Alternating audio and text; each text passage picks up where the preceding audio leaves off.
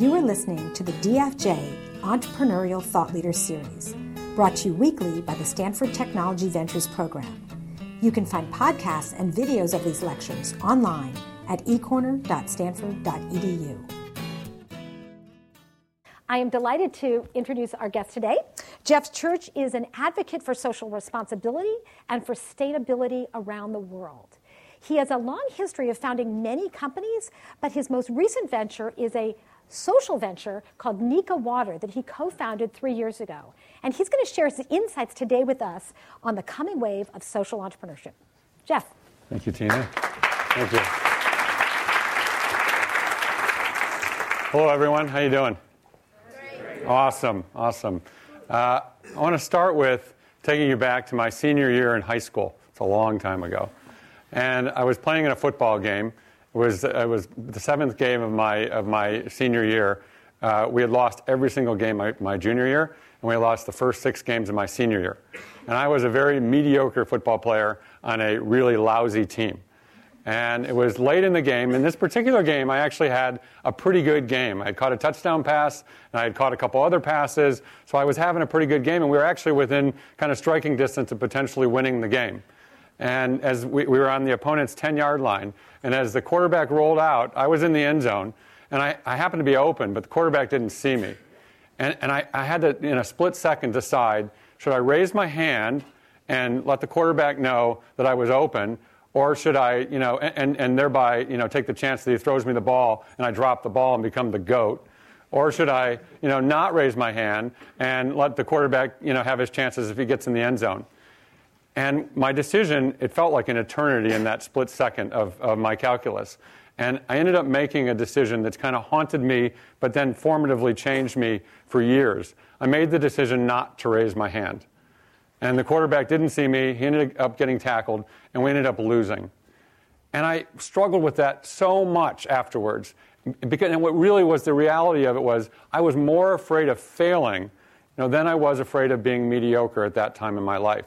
I didn't have enough confidence in myself to really step out there and appreciate what I really could do. It was only later that I learned that I had more fear about being mediocre than I did about failing, which is ultimately what pushed me over the entrepreneurial cliff, if you will. The second one that I want to mention is failing at getting my lifeguard certificate when I was 16. And I thought I studied, I thought I did the practical exams, I thought I did all of that, but I failed miserably on both. I failed on the practical exam and I failed on the test. And for years, again, I agonized over how could I fail a lifeguarding test? How could I do something to fail something like that? But when I realized what it did for me, it was one of those formative moments that it taught me the rest of my life that I better out-prepare everything. So today, I'm not necessarily the sharpest guy intellectually in the room, but I will outwork anyone in the room. And I learned that kind of the secret to a successful 40-hour work week is to work 80. And that's just how I can do it. I also learned the value of networking. I got a pretty good job out of graduate school because I went to a pretty good graduate school. I went to a pretty good graduate school because I had a pretty good job, before that. I got a pretty good job before that because I got a pretty good internship. I got a pretty good internship because I was involved in the accounting society at my school, and I hosted different firms to come into town to meet with the students. And as they were coming in to meet with the students, I realized that, hey, I can network with these people, and I can, maybe, do something good for myself. And I did that, and it kind of helped. And the value of networking is just so important, particularly at a younger age. I'll give you one other example of the value of networking. How many of you have heard of the economist Jeffrey Sachs? So most people have heard of him. You're far ahead of me. I didn't know who he was 5 years ago. But as I started on my quest to learn about poverty alleviation and extreme poverty, I kept stumbling across his name when I was Googling around and doing web surfing. And one night I decided, one night I found his email on one of the blogs I was reading. And I thought, what the heck? I'm going to email this guy. He'll probably never respond, but I'm going to try. So I emailed him at 11 o'clock at night, got back there the next morning at 7 a.m. There was an email from Jeffrey Sachs. And it said, hey, Jeff, nice to meet you. If you can call me at 10:10, call me, and I'd love to talk with you.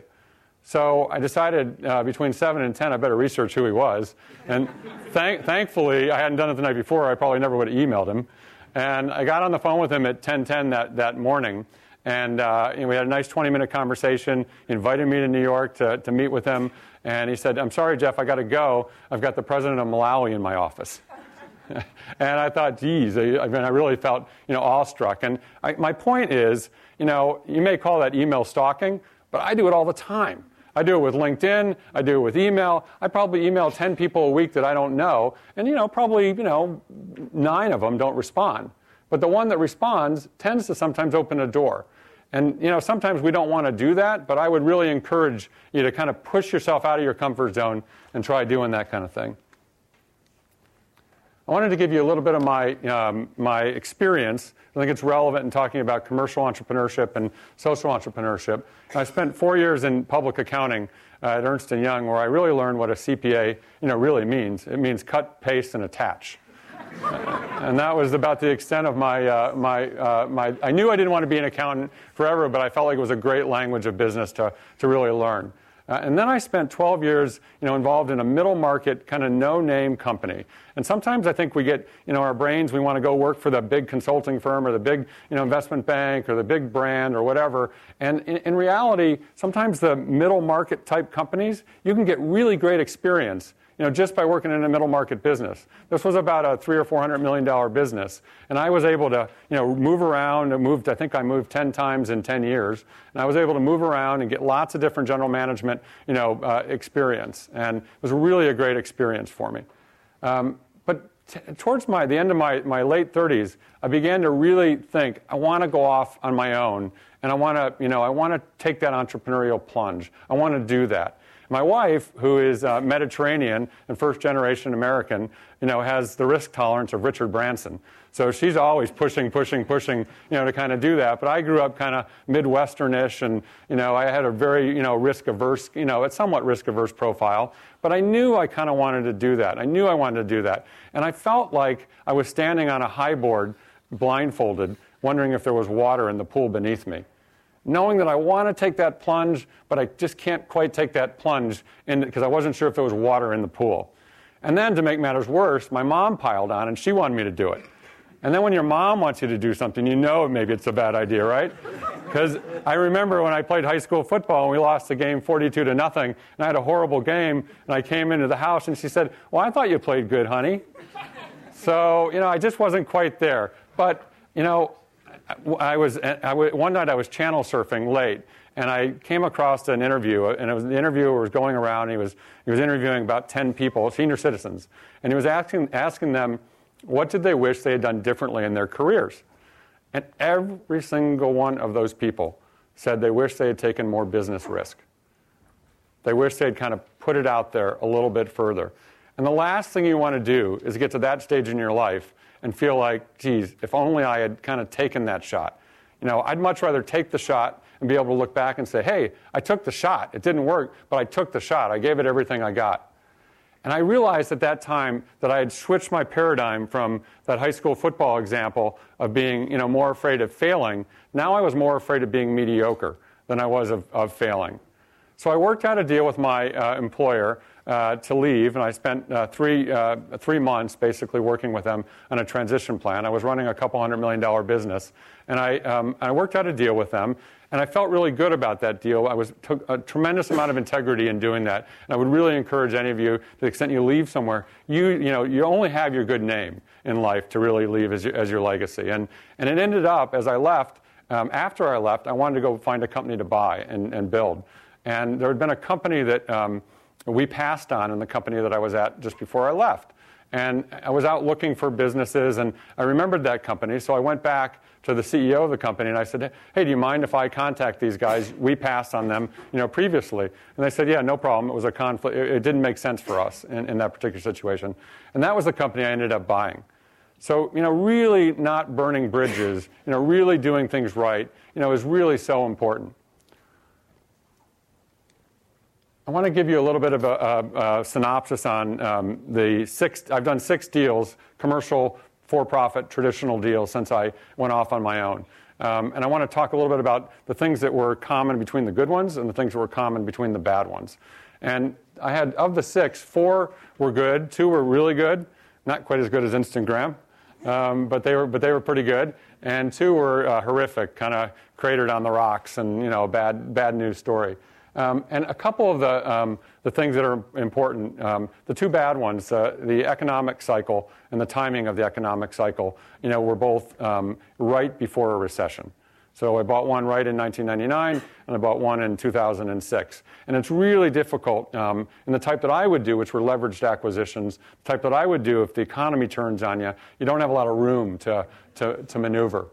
The second thing is gross margins. If you've got a 30% gross margin, you don't have a lot of room to kind of, bob and weave if all of a sudden you hit a pothole. If you've got a 60 or 70% gross margin, you got a lot more room to make a mistake and kind of weather that. You're also tying up a lot less cash in working capital, in receivables, and in inventory. I also learned, you want to share the upside with people, but be really careful of the dilution. It's really, I know 2 people that started businesses and ended up selling them each for over $100 million, and they each ended up with only 5% of the company. Now, you might say, and you're right, 5% of $100 million is a lot of money, and it is, but there's no reason that they shouldn't have had 30 or 40% of those companies. And what tends to happen is if I'm starting a company and I want to have Johnny come work with me because I know he's got some skill set, it's really easy to say, hey, Johnny, come work with me, and I'll give you 10% of the company. And Johnny says, okay, I'll come work with you, 10% of the company. Well, you kind of forget about that. Well, Johnny doesn't forget about that, right? Whereas you could say to Johnny, hey, Johnny, come work with me. I'll let you share in the upside with me. I'll give you some options. It'll be great. We'll work it that way. And Johnny will be thrilled, generally, to come and work in that. So, I really strongly believe in sharing the upside with those that perform and people that are with you. But I also don't believe in just giving it away. And it's really easy, particularly in startups, to be very easy about giving it away. I know people that have given it away, actually, and then those people didn't even stay with the company. So they left, but they still were they still were vested in the equity that they had. Really understand your partners. The 2 companies that did not work, I knew in my gut. I just knew at the time I was buying them, deep down, that these guys that I was buying their businesses from weren't great characters. They didn't have the integrity that I really needed to have. And when you're buying a business or building a business, integrity is just so important, the integrity of the people that you're working with and what you're seeing and what you're doing. I also believe very strongly in breaking bread with your prospective partner and taking your spouse or your partner or your friend with you and actually meeting with them and their spouse or their partner. There's a lot in a casual setting that can kind of come out, and you can interpret things. And if you're a left brain person but your spouse is a right brain person, you'll see things very differently. And I think it's really important to be able to do that in order to really understand the partners that you're working with. Around about my early 40s, my wife and I began to, think about, transitioning from, what was a more of a concentration in kind of business success to more of life significance. And, we felt like we'd lived a significant life all along, but we really wanted to move much more of our concentration, over to that. So we began to kind of look around, and I thought, do I want to do another deal? Do I want to? And at the end of the day, what are they going to put on my tombstone? Are they going to say, he worked another deal, he multiplied his money X bit more? No, hopefully not. Hopefully they're going to say, I was a good human being, I was a good parent, I was a good spouse, I made a difference in the life of another. And we began to really think about, how do we, create a business where we can transition to that? And we started to study social enterprises and social entrepreneurship, which is what I really want to talk to you about today. Can these products actually help save the world? Can something as basic as a bottle of Newman's Own salad dressing actually bring joy to a child with a life-threatening disease? Can a bottle of water sold here in the United States actually help bring clean water to someone in the developing world? Can a pair of Tom's shoes purchased at Nordstrom's actually put shoes on someone else's feet in South America? And can something as basic as a ream of office paper, not much more basic than that, right? Can that actually provide a meal for a family of 5 for a week? And the answer is, yes, they can. And they're doing it through a really interesting model called social entrepreneurship. And I want to talk a little bit about what this model is. There's tremendous overlap between commercial entrepreneurship and social entrepreneurship. They're very difficult to pull apart. I do feel like that you can pull them a little bit apart by the mission of the business. Is the mission of the business to really, fulfill a societal challenge, a societal solution, or is the mission of the business to, create value and economic return and that kind of stuff for shareholders? And just as I say that, there's a bunch of, counters that I would say against it. But they're very similar in terms of the implementation of them. And I feel like oftentimes social entrepreneurs screw up because they look at their business as 9 parts cause, 1 part business. When in fact, in the beginning, it's got to be 9 parts business, 1 part cause. Because if the business doesn't stay around long enough because it can't make it, you can't do anything about the cause. So in the early days of a social entrepreneurship, a social enterprise, it's all about making the business successful so that you can deliver whatever kind of give-back model you've got. But on the left, we've got the traditional for-profit businesses, and they give back tremendous amounts. I'm a large, significant free market, pro-capitalism, believer, and I believe these businesses give back tremendous amounts of money. But in the end, ideally, in the end, legally, they're really focused on creating economic return for their shareholders, and they can't be entirely focused on this other model. And on the right side, you've got the nonprofits, and to be honest, they focus most of their time on fundraising, and the other portion of their time they spend on development. So they don't really have the time to create true businesses, and oftentimes the NGOs aren't necessarily the best business people in the world. So in the middle here, in the bottom, you've got this hybrid model of social entrepreneurship, social enterprises. And the beauty of this is they can be anything. They can be for-profit businesses that are donating, in our case, 100% of its profits, or they can be for-profit businesses that are donating, 2%, or they can be, donating a pair of shoes for every pair of shoes they sell. They can be very different models. There's no right or wrong in that, in my mind anyway. And on the other hand, you can have nonprofits that actually create sister companies, and those sister companies, are for-profit entities that maybe are helping lower their admin rate so they can attract more dollars. And I think it's a really exciting model because of that. So who are, these change makers? And we all know of the people, like Gandhi and Mandela and Mother Teresa, and they truly are larger-than-life people. But I believe that there's someone else in this room, and I believe it's you, who also can be a social entrepreneur and can really focus on this type of business. And I think you can find tremendous happiness, fulfillment, and economic, return by doing it. See, I believe that ordinary people, just like you and I, can do extraordinary things. And, you hear about the Mandelas and all those guys, but they all started out as ordinary people. They just kind of pushed one foot in front of the other and kind of jumped off that, out of their comfort zone and made it happen. And one of the things I think, the more, academic we get, the more intellectual we get, the more education we get, the more we learn all the reasons, that businesses fail. And a lot of them do fail. But in fact, you got to take that step. What we should do is twist that paradigm and say, instead of knowing all the reasons that they don't work, we should say, okay, now I know all the reasons that businesses do fail. Let me use those to make sure that my business doesn't fail. And I think we have to twist that. I think we have to twist that paradigm. I want to give you an example of 2 social entrepreneurs that have done incredible things. The first is a guy named Craig Kielburger. Has anybody ever heard of Free the Children organization? Not many people. It's an organization that Craig, when he was 12 years old, started. Craig was a 12-year-old kid living in Toronto. He was reading the Sunday paper, and he came across an article of another 12-year-old boy who was murdered while protesting against child labor in Indonesia.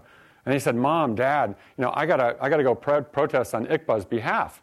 And his parents said, "Well, Craig, kind of 2 problems. 1, we don't have any money, and 2, you're only 12." And he said, "Well, I'm going to raise the money. I'm going to find somebody to go with me. I'm going to make it happen." And he did. He did bake sales. He did all kinds of stuff to raise the money to be able to go to Indonesia. He went over to Indonesia. Just so happened that the Prime Minister of Canada happened to be there at the same time, and he heard about this 12-year-old Canadian that was there. The 2 of them connected, and the rest is kind of history. That was 17 years ago. Today, he runs an organization that educates 50,000 people in the developing world every single day, just because he took that small step out of his comfort zone to make it happen. The second is an individual named David Perez. You won't have heard of him. He's a friend of mine from San Diego. And when Katrina occurred, David said, he came to me a day or 2 into it and said, "Jeff, I'm really dissatisfied. Change isn't happening fast enough. We're not getting medical supplies to the people that need it on the ground. And I said, okay, I don't really know what you're going to do. He's a middle-class guy living in San Diego and didn't really have any money. But he said, I'm going to figure it out. And I said, all right. And 3 days later, he showed back up on my doorstep. It looked like he hadn't slept in 3 days. And in fact, he hadn't slept in 3 days. And he said, Jeff, I'm going in. And it sounded like a code word to me. I really wasn't sure what going in meant. But he said, I'm going in. I'm going to make it happen. So he took a couple weeks off from his work. And he, by the time it was over, he had been on the phone with Richard Branson. He'd been on the phone with Michael Dell. He'd been on the phone with senators and congressmen. He'd been on the phone with people on the ground. He ended up raising enough money and getting in-kind donations of people's airplanes to fly 72 727s into New Orleans carrying medical supplies. And he ended up taking a full load of people out of New Orleans to San Diego, where he relocated them, all because he had enough chutzpah. He just kind of put it out there. He had a Rolodex. And he started calling people. He didn't get no as a bad word to him. And I believe that if people like this, and just like you guys, and just like me, we can all do this. I think we're at the beginning of a really powerful and really exciting wave of social entrepreneurship. And unlike a lot of things that are on the horizon that are kind of looming and they're not so good, they're dark clouds on the horizon, this is a really powerful, positive thing. And it's a positive thing because you can really be part of this movement. And I think it's going to be moving for a long period of time. And it has to do with 5 principal things. The first is you guys, young people. Young people today, want to be part of something bigger than themselves, and they also want to make a buck. And you can do both. You don't want to wait 30 years to do that. And you don't have to wait 30 years to it. You can kind of get right at it. The second thing is the internet. The internet, brings these global issues to our laptops 24/7. They're coming right at us. We can't turn them off. You heard about, you've all heard of Kony 2012, pretty much, on the invisible children. That went viral, where 80 million people watched that video in 1 week, because of 17 to 29-year-olds texting it, Facebooking it, tweeting it, kind of doing everything, with it. And these issues, they're coming to us, and now there's a vehicle to communicate and to inform that didn't exist before.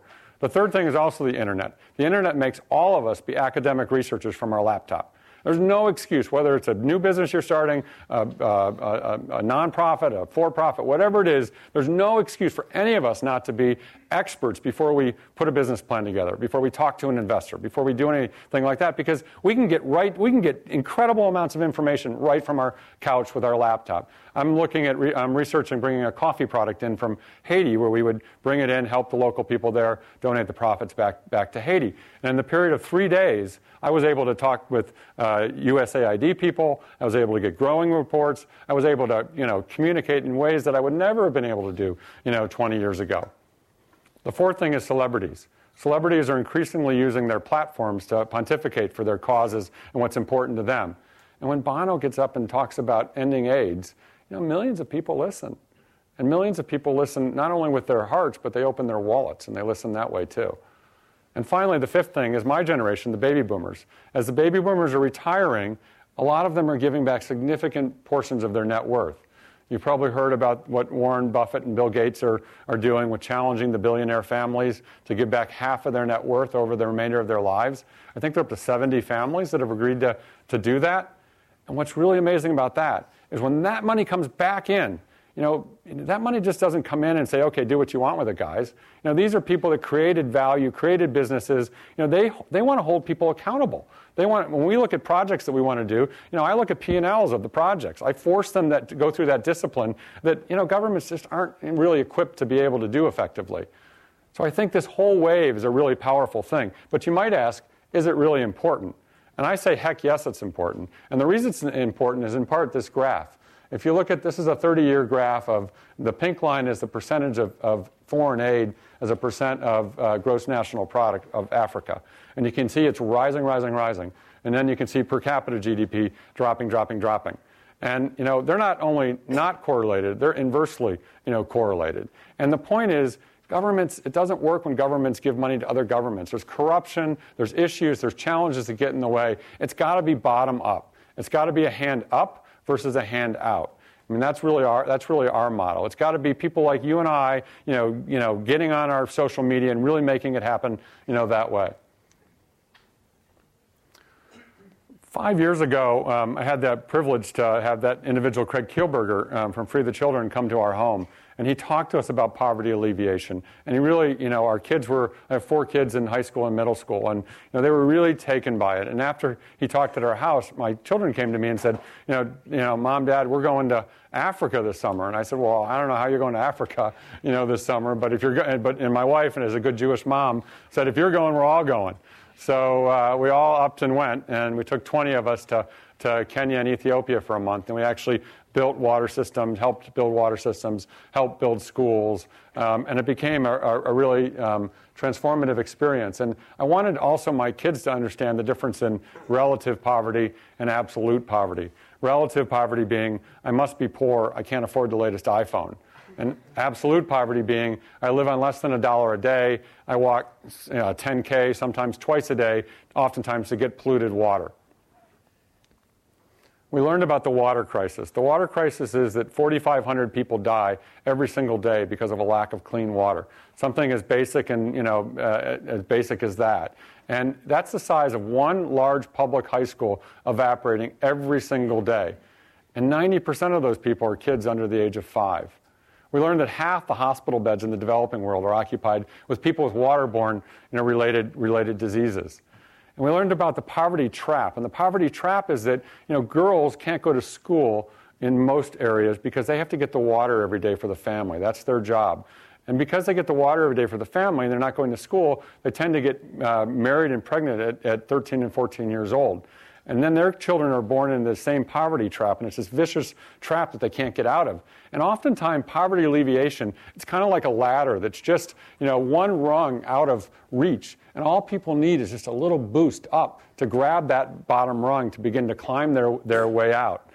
And while we were there, my 14-year-old daughter, Nina, at the time, came to my wife and I, and she had a bit of an epiphany, and she said, Dad, we really want to do something about this. We'd like to start a business that can kind of help these people, in some way.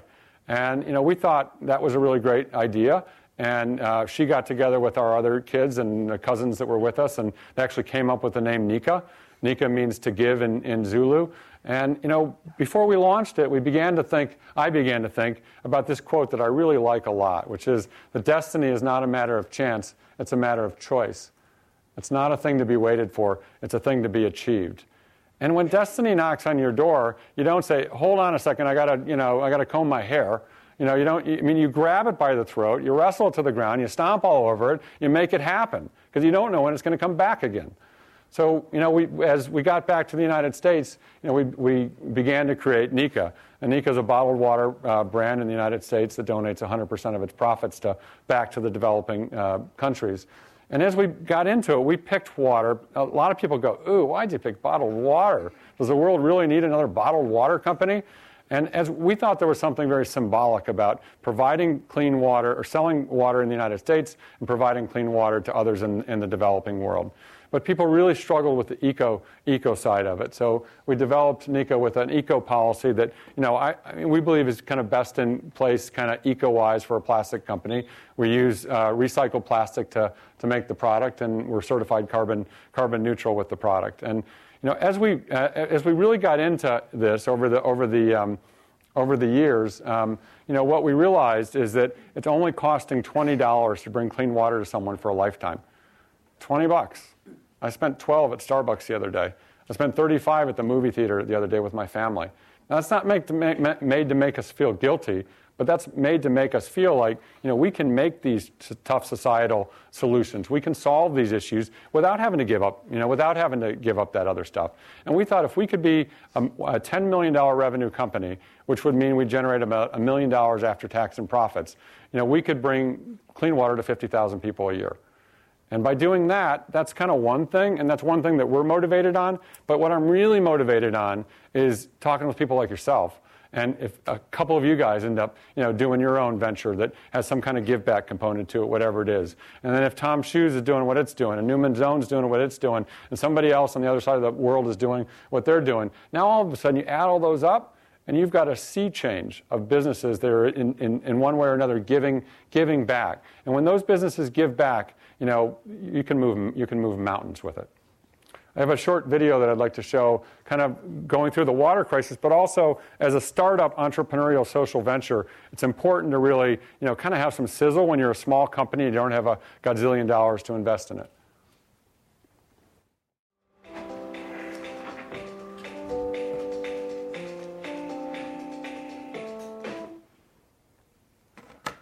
I wanted to chat briefly about another topic that's really near and dear to my heart, and I think that's something that's really evolving. It's called conscious consumerism.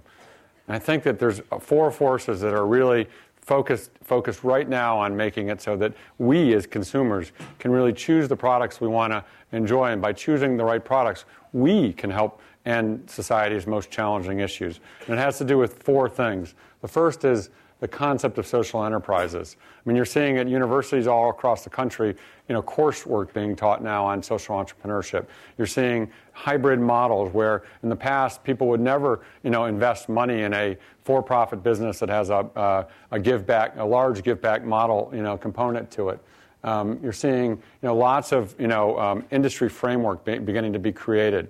And on the right side, you've got the internet. When 1 in 9 people on the planet have Facebook, it's a huge social media, opportunity. When there's 200 million tweets a day and 500 million YouTube, views a month, you've got this ability, just like in the Kony 2012, for things to go viral, right away and very quickly.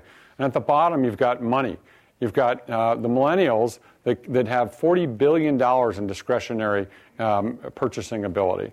And you've got moms that have become an incredible force, not only in the mom blogging communities, but also in the household and controlling over 80% of the purchasing decisions. And what do millennials and moms have in common? They really have in common that they're really much more cause-oriented than 50-year-old men. So those people, all of a sudden, they really want to support causes. And then on the left side, you've got the consumer. So the consumer now, over last year, 40% of consumers said that they actually bought a product because of a cause-related aspect to it. That's double what it was in 1993. You also have 80% of consumers saying they want businesses to be more cause-oriented. You have over 80% of people saying they would actually buy a more expensive product or actually try a new product, which is even more challenging to get people to do if it was a cause-based. And all these forces, really give us, I think, an obligation as consumers. And that whatever we're buying, we should do a little homework on it. We should make sure that it's supporting the right cause. And by God, if they say, they're cause-oriented, dig a little deep on it to make sure that they're actually not charlatans that are just saying it to be commercial, about it. Go on their websites. When you go on the NECA website and you drill down on where we've donated our money, I have contact information, I have emails, I have telephone numbers. I encourage people to communicate, to call these people and talk to them. Oftentimes, I'll drill down on somebody's cause-based page and it'll be a dead link. And you kind of know there's a problem when it's a dead link, right? But even beyond that, if you're buying something, we as consumers have the ability to control what we buy. And there's lots of good products out there. Choose one that's got a good cause to it. So these give back brands, you've heard of some of these. I'm sure some of the littler companies on the top. And you probably are wondering, well, why do you have Kroger on there? Why do you have Walmart on there? And, the reality of it is Kroger, large grocery chain, donates 12% of their pre-tax profits to charities. Walmart, for all the crap that they get, they donate $2.5 billion in product and cash, each year. So it's not just happening with these trendy, entrepreneurial startup brands. It's also happening with these, larger brands that are really doing it in a meaningful way. I wanted to leave you with some lessons learned, and these cut largely across all kinds of entrepreneurship, whether it's, social or commercial, whatever, And the first is begin with the end in mind. How many of you have read the book The 7 Habits by Stephen Covey? That's pretty good. So usually when I talk to college students, no one's ever heard of who Stephen Covey is. So I would really encourage you over the summer, pick up a copy of that book, read it. It's a great, easy read. It's all practical common sense, but it puts it in a really great framework. One of the concepts that he talks about is begin with the end in mind. Think about where you want to get to, and then work backwards to where you are now, and then develop your plan. And anytime I buy a business or build a business, I write the selling memorandum, while I'm doing the due diligence to buy it. And why do I do that? Well, I do that because I want to see what holes I have in this business that I have to fill over the next 3 to 5 years while I'm building that company. So, for example, if I write that plan and I notice that there's no intellectual property, well, and I want to create some sizzle when I sell it, I know I got to build in some intellectual property, into that business. The second thing is be transparent with your donations. I mentioned that earlier about, you got to be fully authentic and transparent with it. The third thing is act boldly with, your financial backing. It's kind of like applying to Stanford. You don't want to just give it your, old high school try and say, just whatever. You want to put your best foot forward, right? Or you're not going to get in. That doesn't mean, don't tell the truth, but that means just kind of put it out there. People don't want to partner with somebody that person's kind of a 6 out of 10. People don't want to partner with people like that. Find like-minded people. This relates more to the give-back businesses. In the traditional commercial entrepreneurship, you can create options, you can do that kind of stuff. But if you're really a true give-back business, you don't necessarily do that. So what you have to do is make people want to run through walls for you, because they're inspired by the cause, because they love what you're doing. When we first started Nika, I had a woman or someone come to me and say, that so-and-so on their Facebook has that they were a co-founder of Nika. And, they'd come a month or two later. And this person was kind of upset about it. And I said, hey, we just hit the lottery. That's great.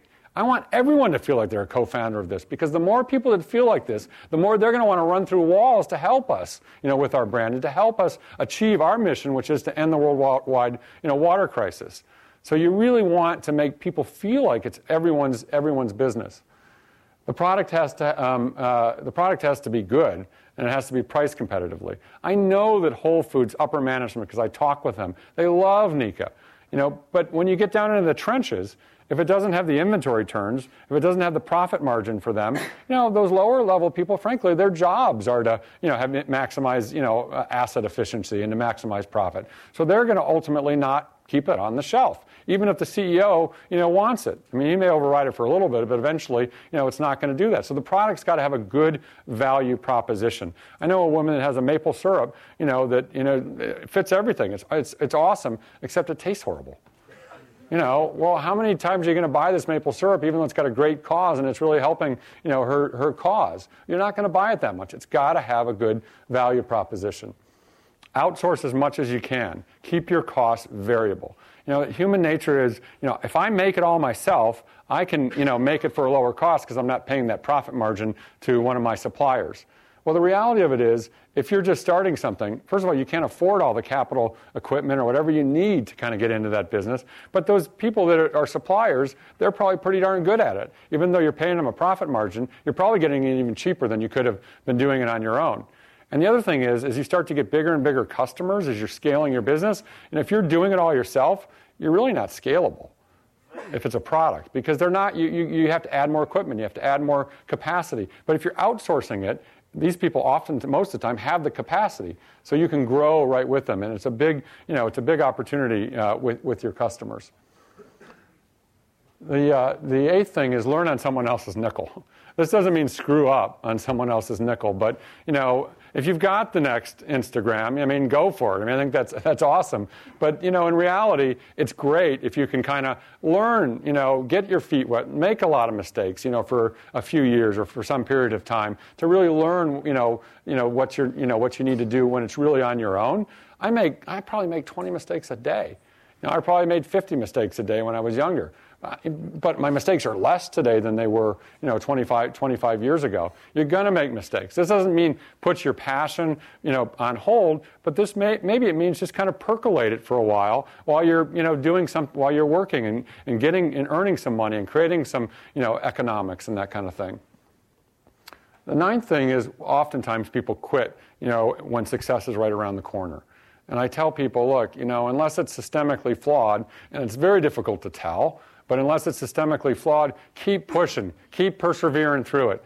Maybe you should ask a mentor, ask a parent, ask a business person, ask a CEO of another company to kind of check and balance you to make sure that you are on the right track. But kind of push through that threshold to persevere.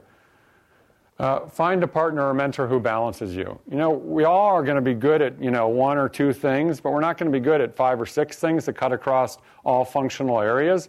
And most people tend to be more left-brained or right-brained. And I find it's really important to partner with somebody that complements you. And this doesn't mean they have to be an equal owner. This doesn't even mean they have to be an owner at all. They could be a parent, they could be a professor, they could be a friend, they can be a CEO of another company, but partner with somebody else. Because the minute you go to talk to investors, they're going to start drilling you. And if you're a sales and marketing person, and they start drilling you on cash flow, and you go, you're done. It's over with that particular investor. So make sure you complement yourself with somebody that really can pull that stuff out.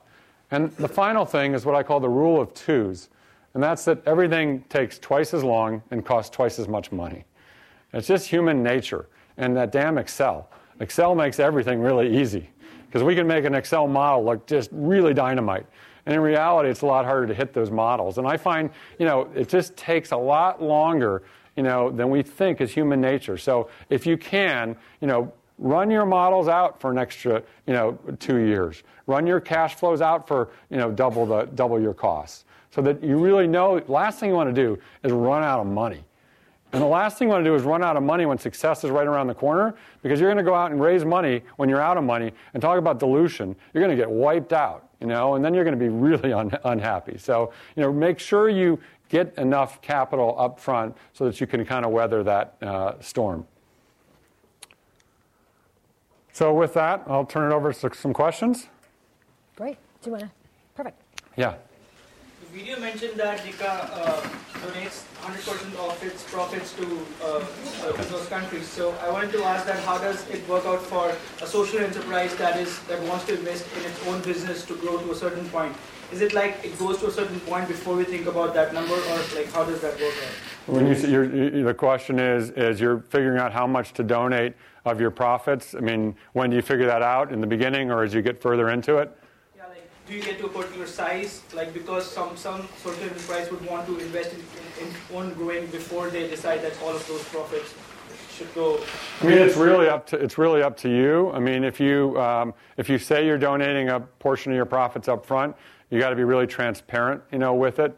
Or people that look at you are going to, say, I'm not really sure that they're doing this for the right reasons.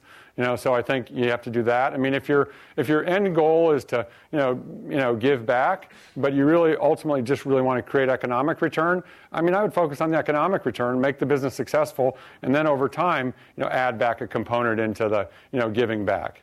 Because if you muddy the water with investors, it tends to, investors typically either want to come in because it's a social venture, they really want to support you with that, or they want to come in because it's an economic return, model that they're looking at. And if you mix those in and you go to a traditional VC, they're going to say, well, that's not what our investors, our limited partners are all about.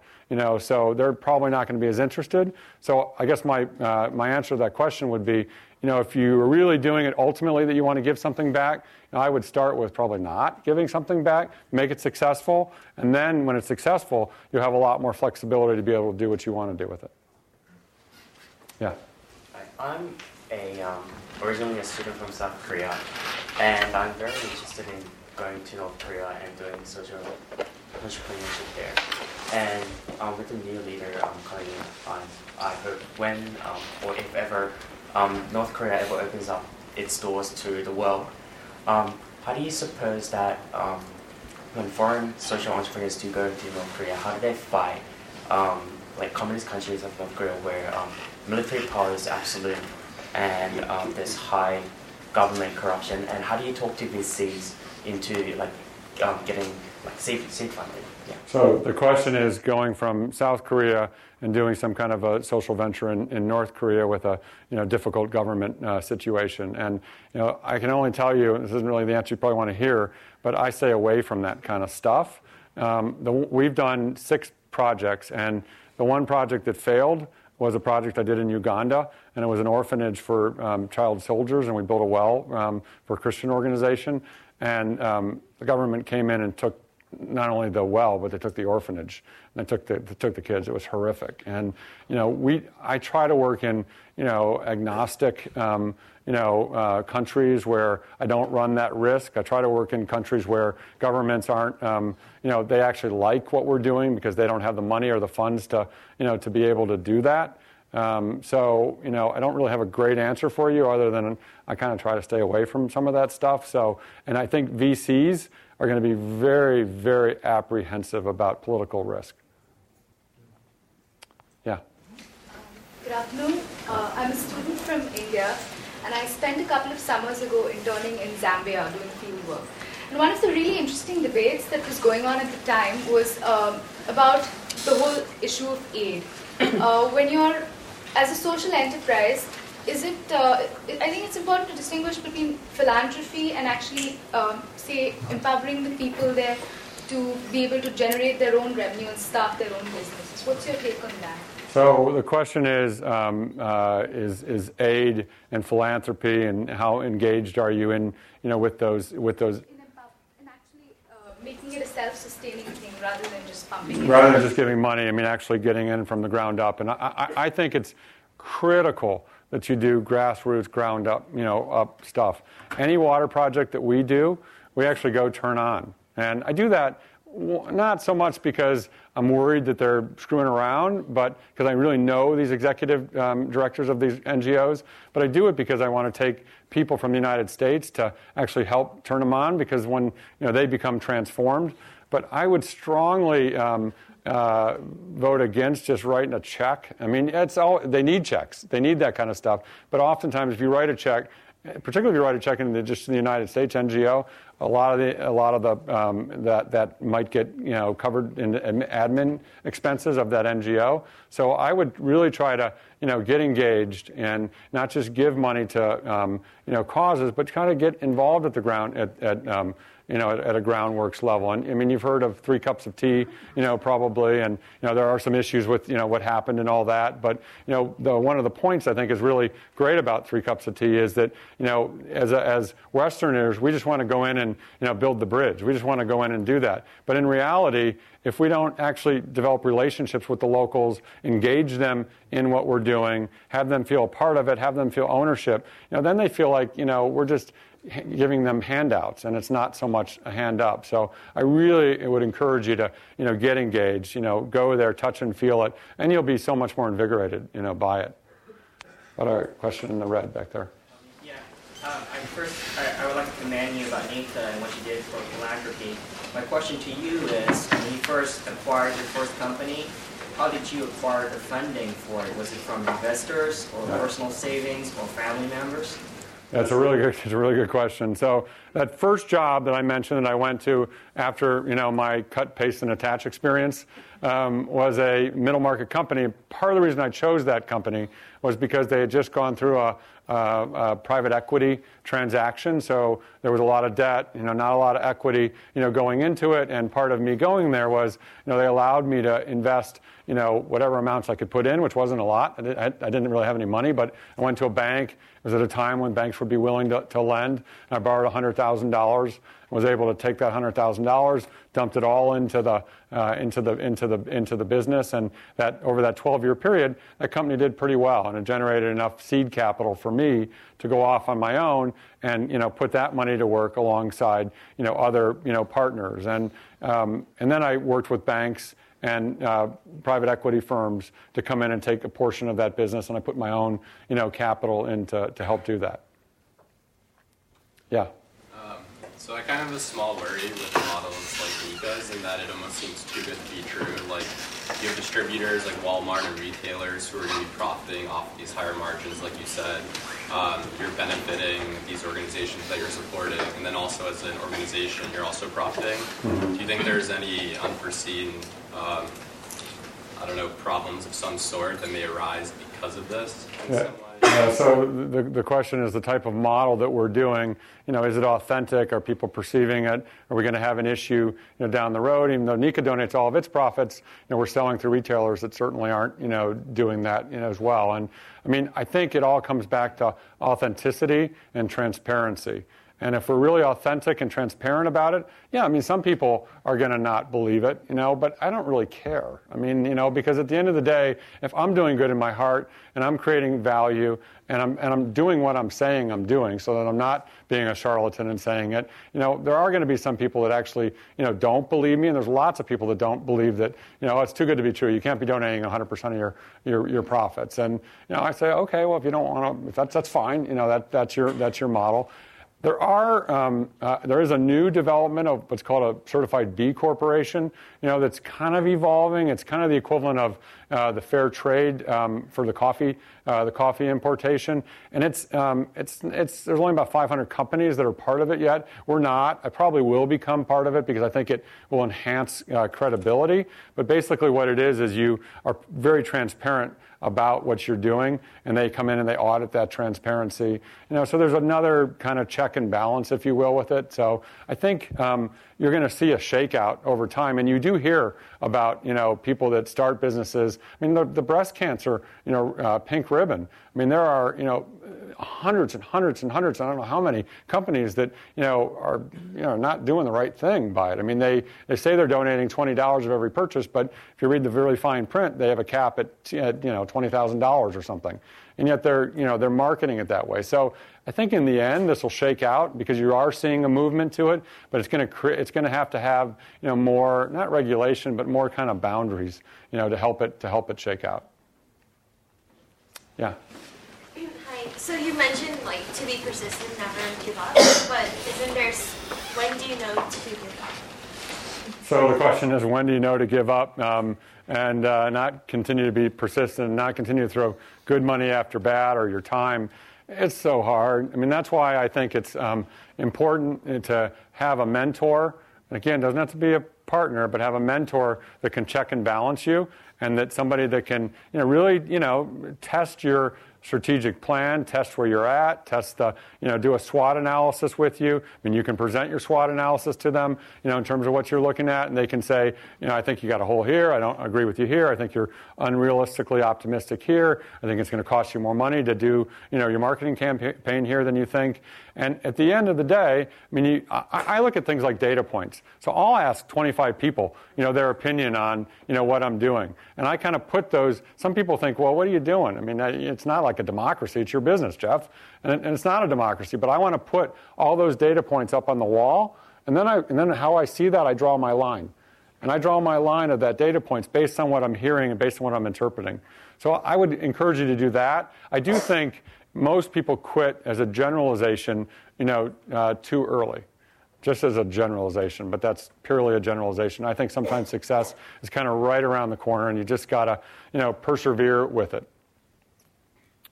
Yeah. Just to follow up on her question, I was wondering how you can make the social impact sustainable and to make it grow. Because I understand you just can't go into an area and you build something there, right? And you're hoping that it would you could leave it and it could grow and grow exponentially, and that impact could also travel to other areas. But you would it would be better if it would not be you anymore who's doing that. It would be the community itself that you empowered. And I was wondering if you're also part of not just building the infrastructure for the water, but also empowering the people themselves to look after themselves and to start thinking about ideas on how to improve their own lives. Right. So the question is, I mean, how do you ensure that you got sustainability, in a particular project once you start it? And first of all, we work with NGOs. NECA doesn't actually build the wells themselves. We donate to specific wells and specific projects that we do. And we work with a handful of NGOs that we've vetted. And the NGOs that we work with have a holistic approach to poverty alleviation. So they're focused on water, they're focused on healthcare, they're focused on education, and they're focused on microfinance. Because if you fix the body, but you don't fix the water supply, the body's not going to stay fixed. And you really have to, what I do, you have to holistically, solve it. And they also are very focused on community engagement, community involvement, and really engaging those communities. I would not encourage anyone just to, write a check for a single, project out there and expect it to stay. Most of the time what I find in the developing world is that projects are, left half finished. And you've got, the countryside's littered by wells that were started, but because they didn't have that community engagement, they didn't have that community involvement, or they ran out of funds, or they didn't have that holistic bottom-up approach, it wasn't sustainable. So I really think it's important to make it as sustainable as you can, as holistic as you can. Please join me in thanking Jeff Church for this incredible, inspiring talk. Thanks. Very good. Thank you. You have been listening to the Draper Fisher Jurvetson Entrepreneurial Thought Leader Series, brought to you weekly by the Stanford Technology Ventures Program. You can find additional podcasts and videos of these lectures online at ecorner.stanford.edu.